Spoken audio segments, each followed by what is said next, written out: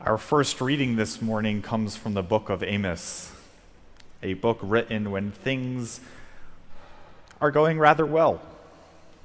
The harvest is plentiful, the nation is strong, and the economy is humming right along. So much so that Amos tells us about people lying in beds of ivory, feasting on lamb, drinking bowls of wine, and anointing themselves with the finest of oils. For them, life is good. For God, though, not so much.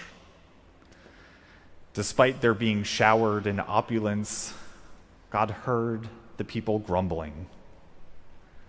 The law stated that after the new moon, a sacrifice of thanksgiving should be offered to God, a way of reminding people that everything that we have in this world is not ours, but is on loan from God. During this new moon festival, all work was to stop. People were to gather together for festivities, sound their trumpets, and gratitude was to be abound as all feasted on the goodness and generosity of God's providence. But for the people, this festival was no longer a time of praise and thanksgiving. These festivals marking the beginning of the month, they had now become a hindrance. Too many holidays, the people cried, yearning to get back to work, open up the markets, and increase their opulence. More ivory, more fine oil, more lamb, and more wine. And to top it all off, they didn't even conduct their business honestly, instead fixing the scales and shrinking the containers, selling God's bounty at a deceitful price. And even the Sabbath day, a day of rest from the hustle and bustle of the busy market, had too become an inconvenience for them. Instead of fixing their eyes to the heavens in adoration of the God of all bounty, the God of all creation, they fixed their eager eyes on the horizon as they watched for the sun to set, all so that just as the new day began, they might buy up the poor as their workers for the low, low price of a pair of sandals. They were devoted to their opulence and had grown to despise their God, detesting times of celebration, thanksgiving, and rest, trading it all for profit, luxury, and advancement,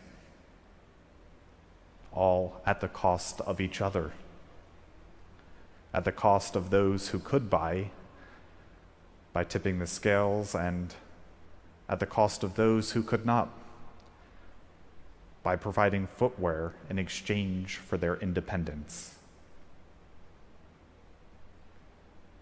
You shall love the Lord your God with all your heart and with all your soul and with all your mind. This is the first and greatest commandment, and the second is like it. You shall love your neighbor as yourself. On these two commandments depend all the law and the prophets.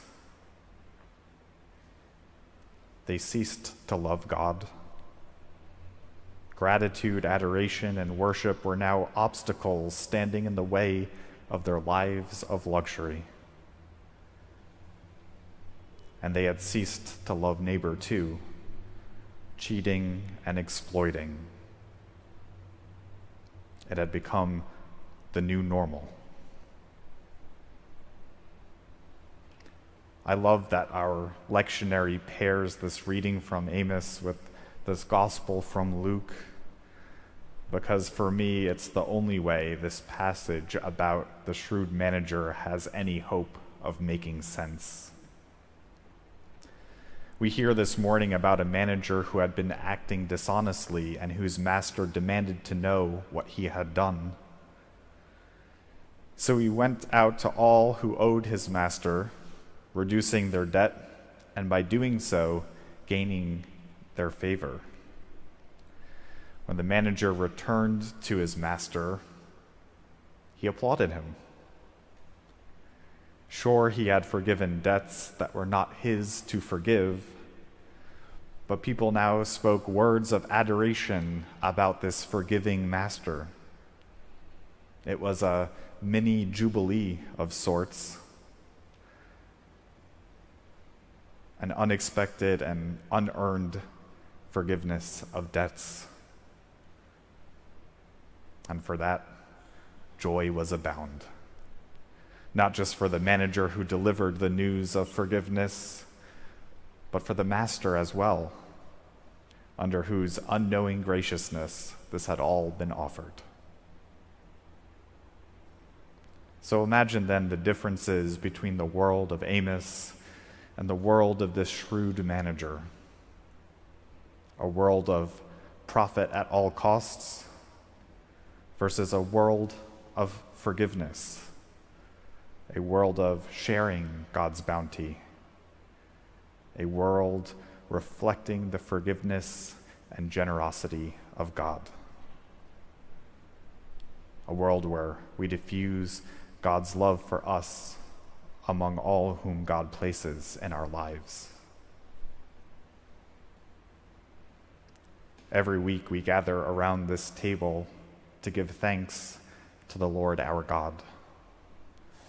We say it is right to give God thanks and praise. We say this week after week, perhaps as a reminder. In times of trouble, we know how easy it is to remember to pray, petitioning God for our own needs and intercessing with God on behalf of others. But in times of plenty, like in our first reading, how easy is it to forget to pray? Our reading from Amos is not an ancient story, but can all too often become a contemporary one, a story of forgetting to give thanks to the Lord our God for the abundance of gifts we have in our lives. So together we gather in this sacred house on this Sabbath day, and like shrewd managers, we dish out pardon that is not ours to dish out, declaring the forgiveness of the sins to those who desire it. And we do this all to the delight of the Lord of this house, the Lord who created all that we have, the Lord who adores all whom were created and called into being, that very Lord to whom we should give our thanks and praise.